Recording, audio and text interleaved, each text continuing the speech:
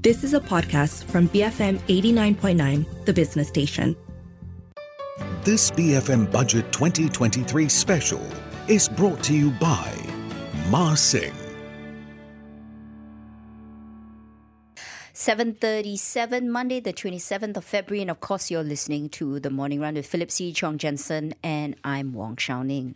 Now, as we know, it's the first Monday after the budget, and of course, we're going through many aspects of the budget, including on the breakfast grill. What is on today, Philip C? Who are in the hot seat? Yes, I'm going to do a panel conversation with So Lian Sing. He's the head of tax at KPMG, and Dr. Tricia Yeo, the CEO of IDEAS, because this is a really interesting budget. This is a retabled budget 2023 in 2023. This was done, I think, 3-4 months after Prime Minister Dato Sri Anwar Ibrahim came into power, taking note that he was a finance minister close to a decade, 2 decades ago. 2 decades ago, my goodness. Yes. I wasn't even out here from university.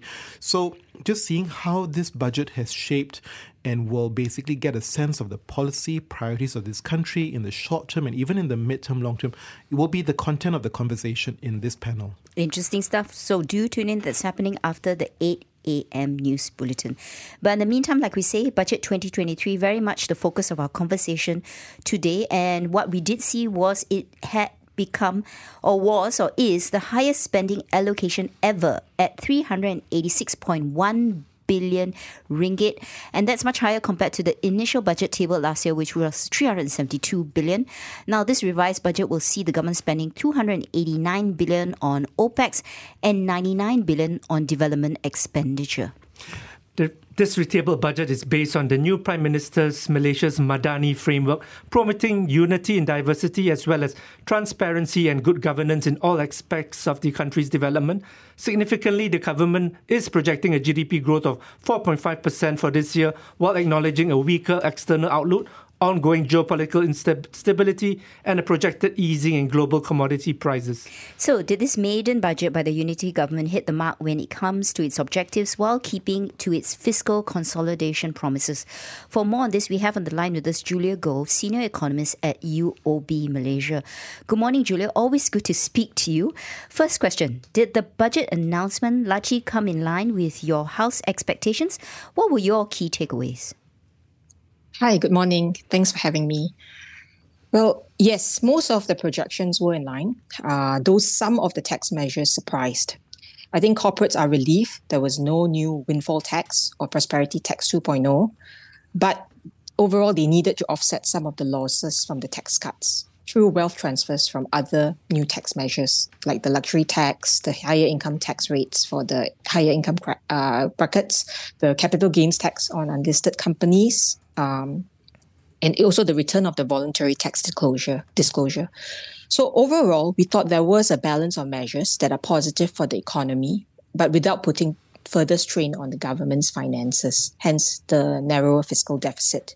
And the priority is very obvious. It's to continue assisting the lower income groups with the high cost of living, support the SMEs with lower taxes, financing guarantees, matching grants, higher development spending to a record of 97 billion, and also measures to spur investments in priority sectors and spur capital market activity.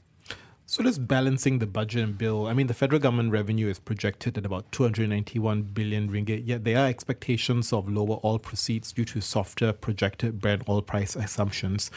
Can the government buffer this with higher direct tax collections, especially since we do expect GDP growth to decelerate to about 4.5%?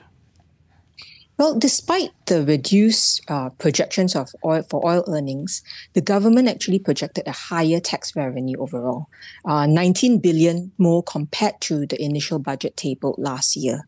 And they expect that it will come mainly from higher direct taxes, about 11.7 billion, particularly corporate taxes based on improved earnings prospects, and also tax due from prosperity tax for year of assessment 2022. So it's the previous prosperity tax 1.0 that they will still be collecting it this year. And Julia, Prime Minister Dato Sri Anwar expects government debt to reach 1.17 trillion or 62% of GDP by end of this year. How concerning is this, and what will be key to lower these debt levels? It is concerning because the interest to service government debt is expected to rise to a record high of 46 billion ringgit this year. And that is close to 16% of your total revenue, above the threshold of 15%. So it continues to rise, and we don't see an easy fix for this because it requires widening the revenue base with more sustainable non-oil revenue streams.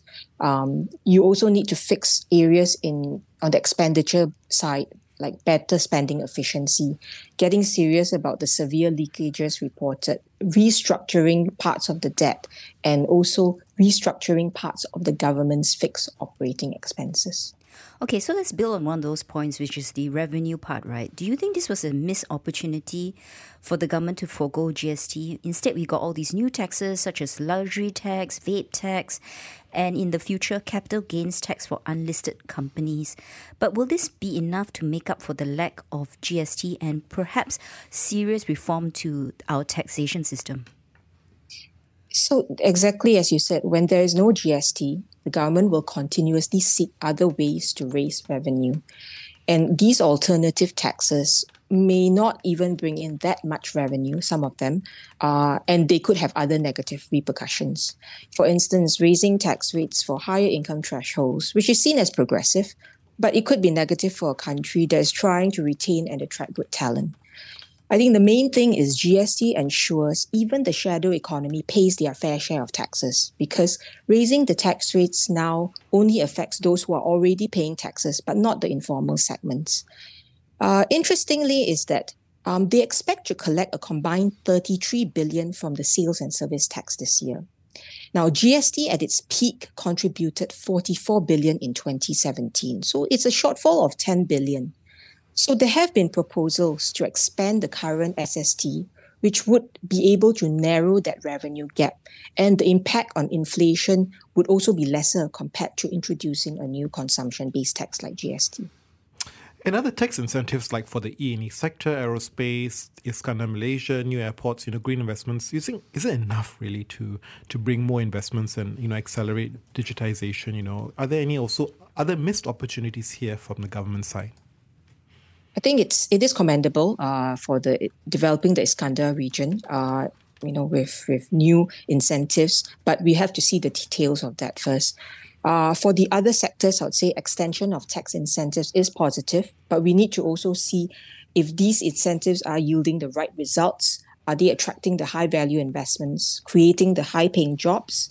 Is it linked with ensuring there's technology transfer and also helping the domestic supply chain and industries grow?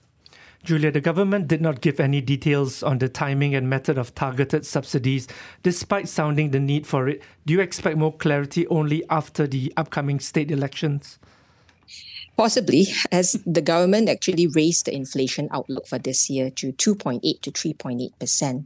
And so I think that takes into account the rollout of targeted subsidies, which is probably more likely in the second half of the year and after the state polls. They have already said that prices of chicken and eggs will be floated after June. So, expecting that food inflation could pick up again. But electricity tariffs are kept unchanged for now. But we do expect that even as they do implement targeted subsidies, we think it will be gradual and staggered. Meanwhile, the government has increased its 2023 GDP projection to 4.5% from the previous estimate of 4.2%. Is this in line with your House view? Our GDP forecast is more conservative at 4%, mainly because we factored in lower investments and export growth amid a slower global outlook. But I think there is potential upside for our forecast if we see a more compelling recovery for China, a more resilient US economy, and we don't see another spike up in inflation and a rush of raising interest rates again. All right. Thank you very much for your time. That was Julia Goh, Senior Economist at UOB Malaysia, giving us the details of the budget from an economist perspective. Yeah, I think the interesting thing for her is that we have all these little taxes, right? Luxury taxes, e-cigarettes just will not replace the impact if you do GST. we are shortfall, right, by 10 billion Exactly. ringgit, right? So where's that going to come from? Maybe one suggestion of hers is to extend the sales and service tax, right? That's a possibility. But for me, it was an okay budget. Nothing very surprising, I think. Very much a budget whereby you could sense that the Prime Minister is very aware of what's happening on the ground, the cost of living pressures, and the tone was very much directed at the B40s and even the M40s. So I found it very interesting because we hear a lot about this budget not being populist by nature, but it's addressing the population. Yes. Next, we'll be speaking to Sim Guan Gek, country tax leader of Deloitte Malaysia, on the new taxes in Budget 2023. Stay tuned for that. BFM 89.9. This BFM Budget 2023 special was brought to you by Ma Sing. Reinvent spaces. Enhance life. You have been listening to a podcast from BFM 89.9, the business station. For more stories of the same kind, download the BFM app.